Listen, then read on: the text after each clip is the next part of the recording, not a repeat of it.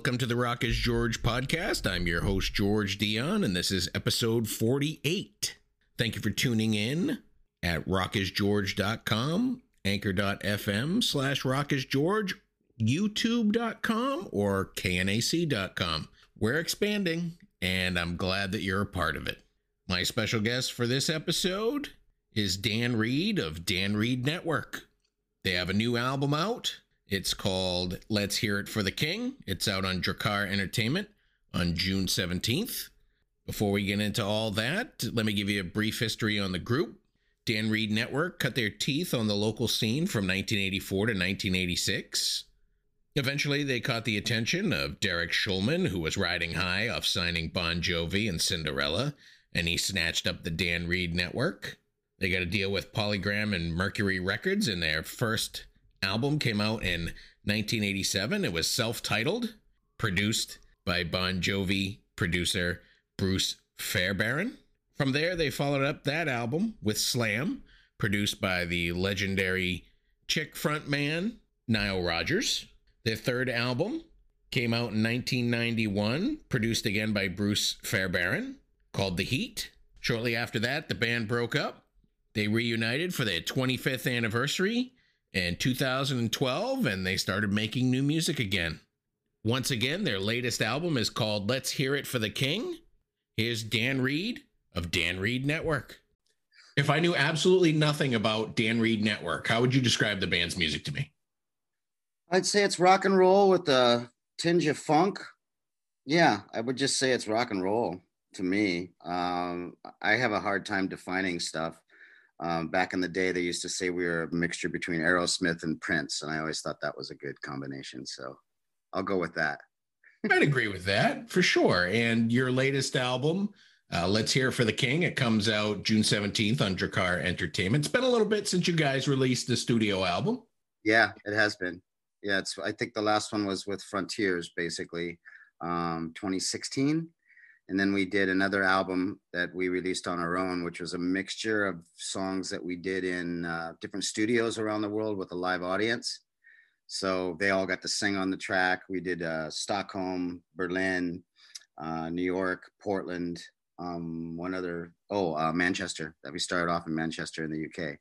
So that was not really a proper studio album. It was more of like a fun project that we did. On the new album, you have a little short film that kind of goes along with the album. I think you incorporate at least 4 of the songs from the album into this short film. So if you want to go a little into that. Yeah, that's it started off as like we wanted to do kind of a mini Purple Rain thing where we had like all the band guys in the film and acting in it and all what have you. But COVID hit, so we shot it in August in Prague. And Brian, my guitar player, was the only one that could get here because he was living up in Sweden at the time. So that turned into more of a proper dramatic film rather than a promo piece for the album. So now we're working on turning it into a feature. The script has been written. We're putting all together the cast and crew right now. Hopefully be shooting that later this year or early next year. Other than the people that are on our Patreon page, I don't know if the full film will be released until the feature film is out because it kind of gives away part of the story. So, but we are releasing the song bits. So people will get to see the title track from our album, Let's Hear It for the King, that number in next month in June. Excellent. Are these 4 songs related or did they just happen to come together when you started putting together this film story? They're kind of, the whole album is a bit related to me. I spent all 2019 writing the lyrics for this record, and it all had a theme of what do we do with all of this kind of social media stardom that everybody has access to now. This kind of ego-driven society more and more since the invention of social media. What do we do with that energy? Do we do it just to feed our self-interest, or is it actually bringing us together as a global community to where we can meet aliens someday? Because that's my hope. My hope is that the human race earns its right to become part of the global community, or a universal community rather. And hopefully we're the most intelligent ones.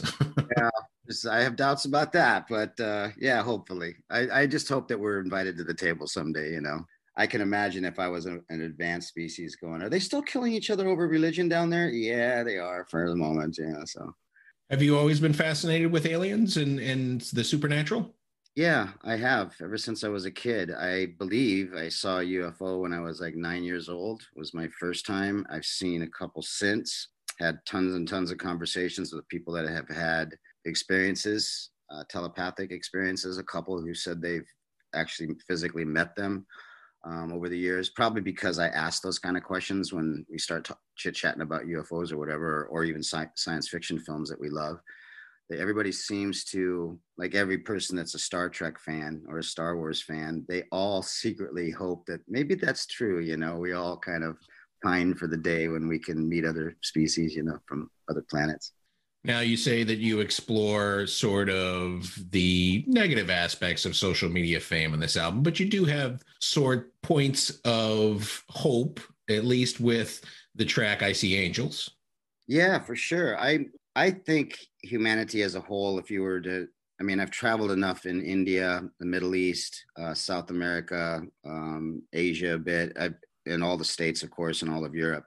And everywhere I've gone, I'm half Filipino, a quarter Native American, and a quarter German. That's my physical makeup.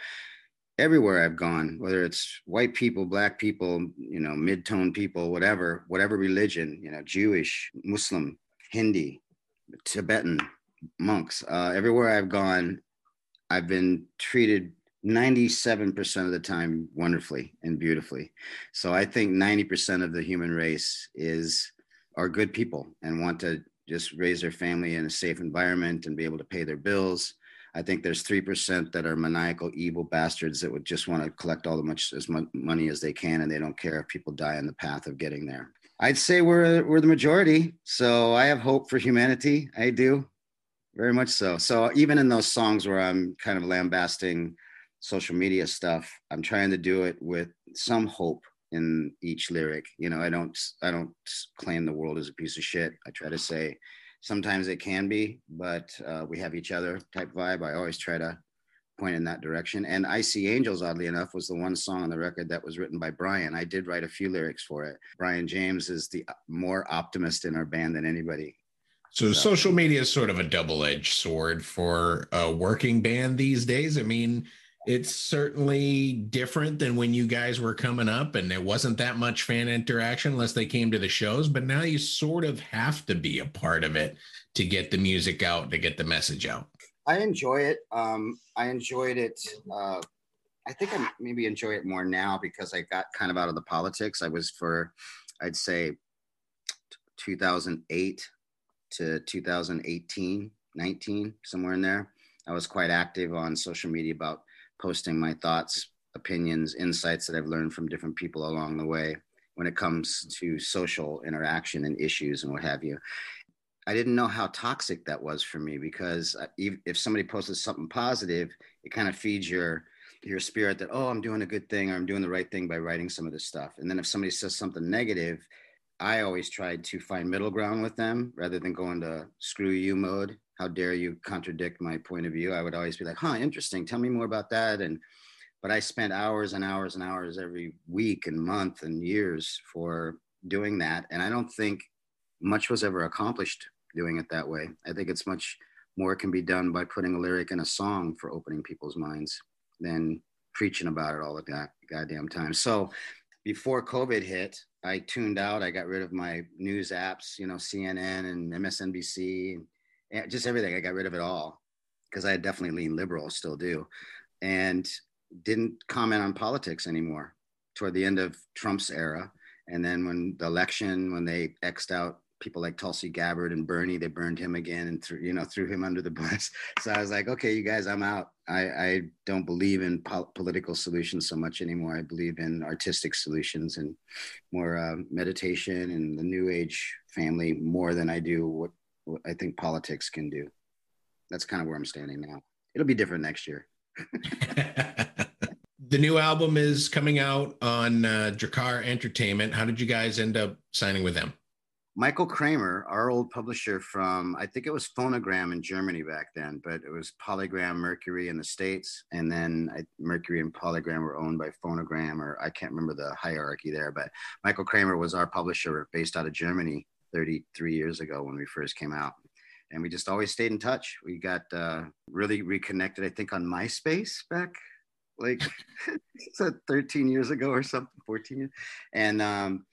And then when I started coming and doing solo music again, Michael was right there at the shows and coming over to Prague to visit me. And we'd go over to Germany and play shows there and visit with him. And then when we started recording this album, we sent him the tracks and he just loved it. He goes, dude, this is probably one of your best records you've made. So why don't we try to go out and find a deal for it? So it was him that introduced us to Drakkar. Was there something that happened with Frontiers? Because as you mentioned, they released your 2014 album, Fight Another Day, and it's not usually a one and done deal at Frontiers Music.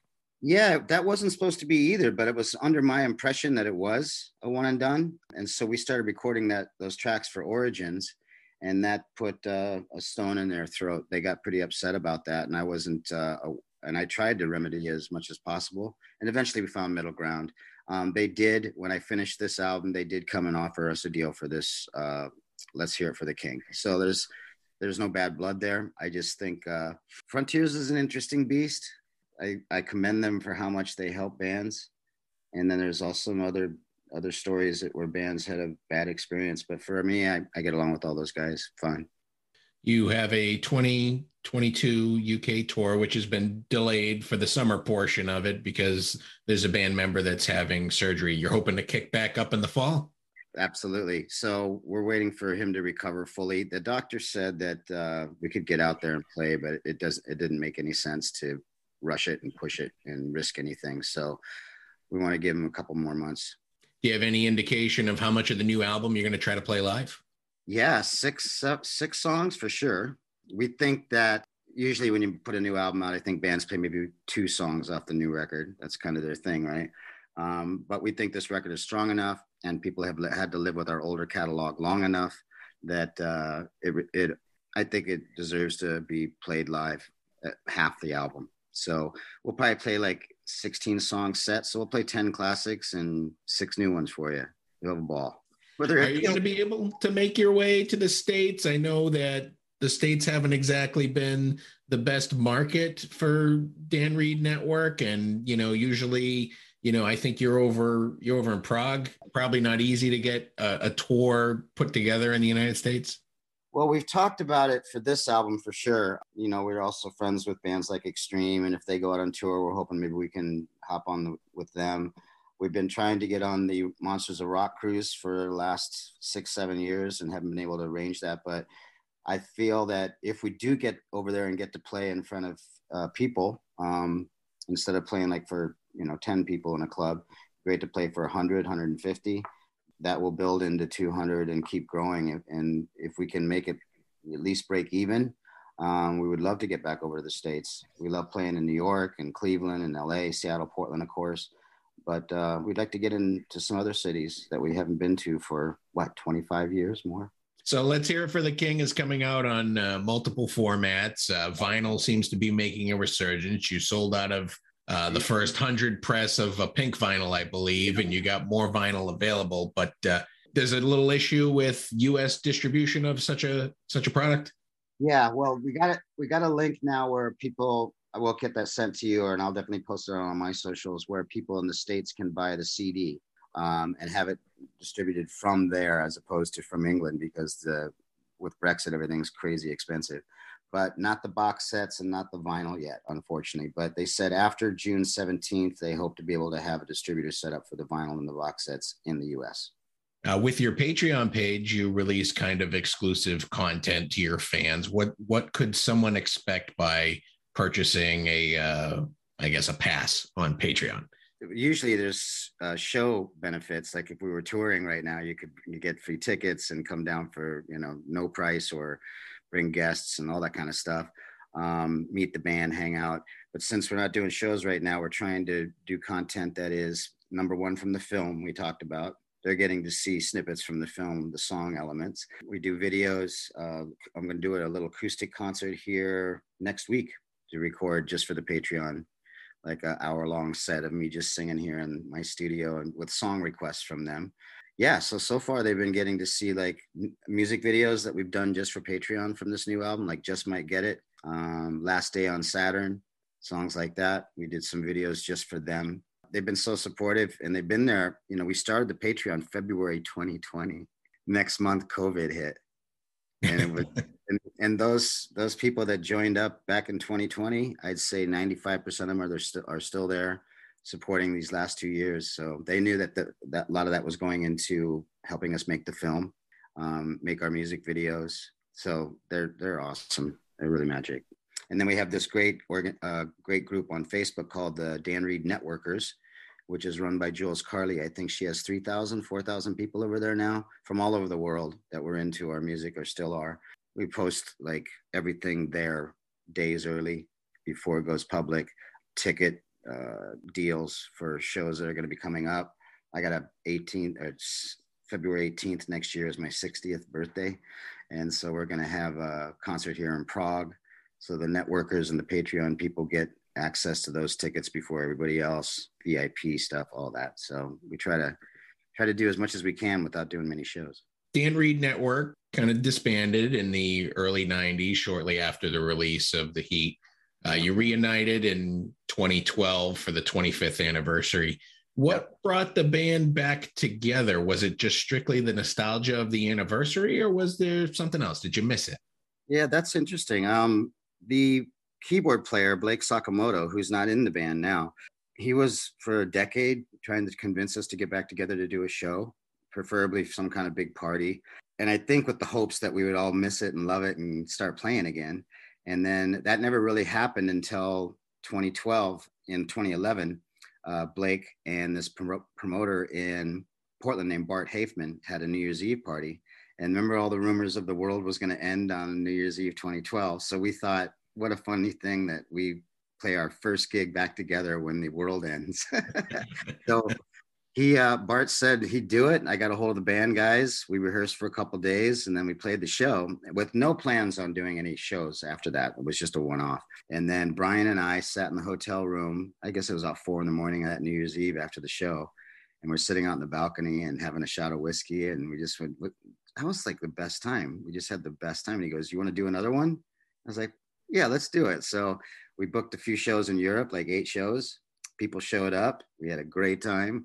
And we said, well, let's do another tour. So we did one in 2014, 15. And then we said, if we're going to keep doing this, we might as well, let's make a record, see if we still got any of that in us. So we made Fight Another Day, which I think was a good step forward from being definitely a good step after a 16, 17-year hiatus. That convinced us that, oh, let's make some more music. So we did the songs and origins, but it was such a chaotic process of recording it in these different studios around the world. It was never really a focused thing. And then this album, when we spent a whole year writing it as opposed to 3 months, Let's Hear It for the King. So now we feel like this is maybe it's our favorite album out of all the albums we've made. And not because it's our latest one, but because we feel it definitely visits our old roots a bit. It has some hope in it. It's not too idealistic. Just feels like a really fun, strong record to play live. So now we want to make another one. We're already working on 10 to 12 new tracks. So we'll see when we get that done. I would have thought after the lockdowns, you'd have about 3 albums done. Yeah, well, I was working on a stage film the whole time. That was crazy amount of work, you know. I thought making music was tough, but nope. In 2019, Universal Music Germany reissued your first album, the self-titled 88 debut, and Slam from 1989. Were you able to be involved in the process? Just in the sense of getting a hold of Nile Rodgers, who helped remaster that with his guy, Abbey Road Studios in London. We talked to him, tried to make sure that he, you know, if he was in on doing it, that would be awesome, because Slam is probably, the people that like our music, maybe favorite album is Slam. Having Nile's participation was paramount for us wanting to do it.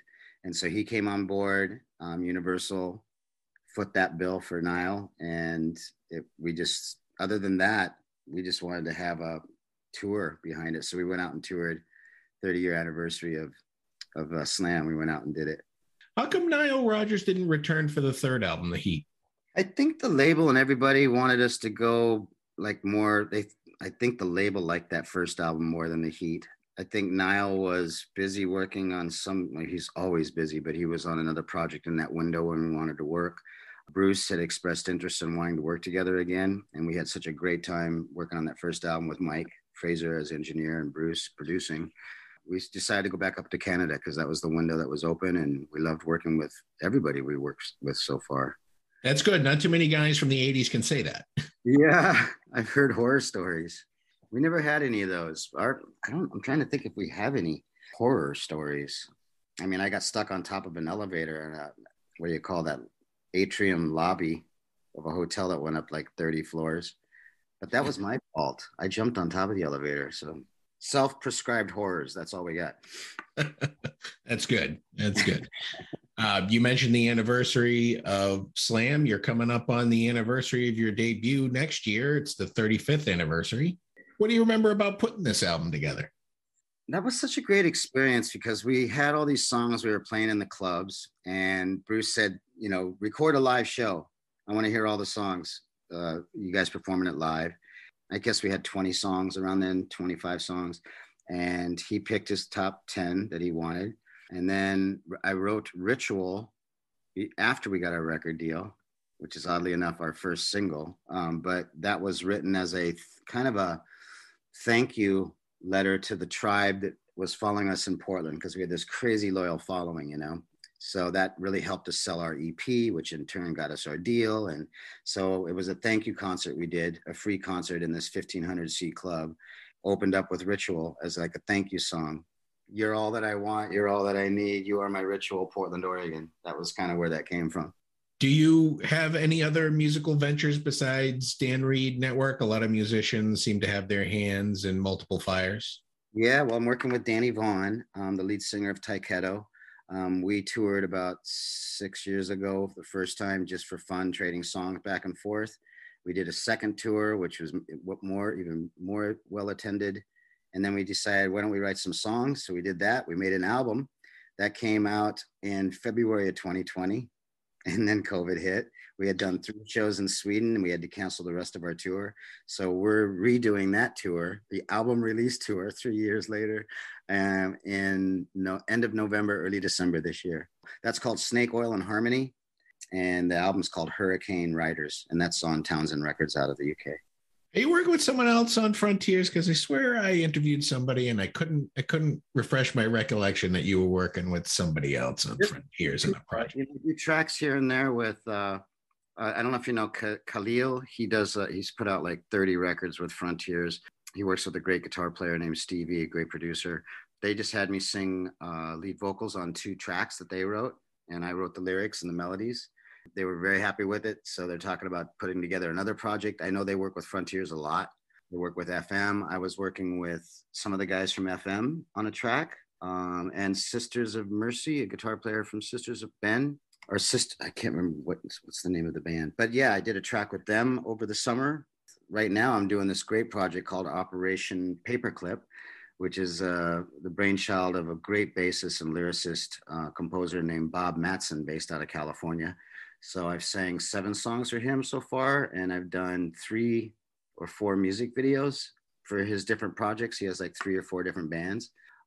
So that's a great relationship that's developing. And we're talking about maybe trying to do a few charity shows, because it's the whole album for Operation Paperclip is about what are the factors that lead to somebody not living in a house, not having a home, being on the street, being in the forest, not by their own choice, but by the circumstances.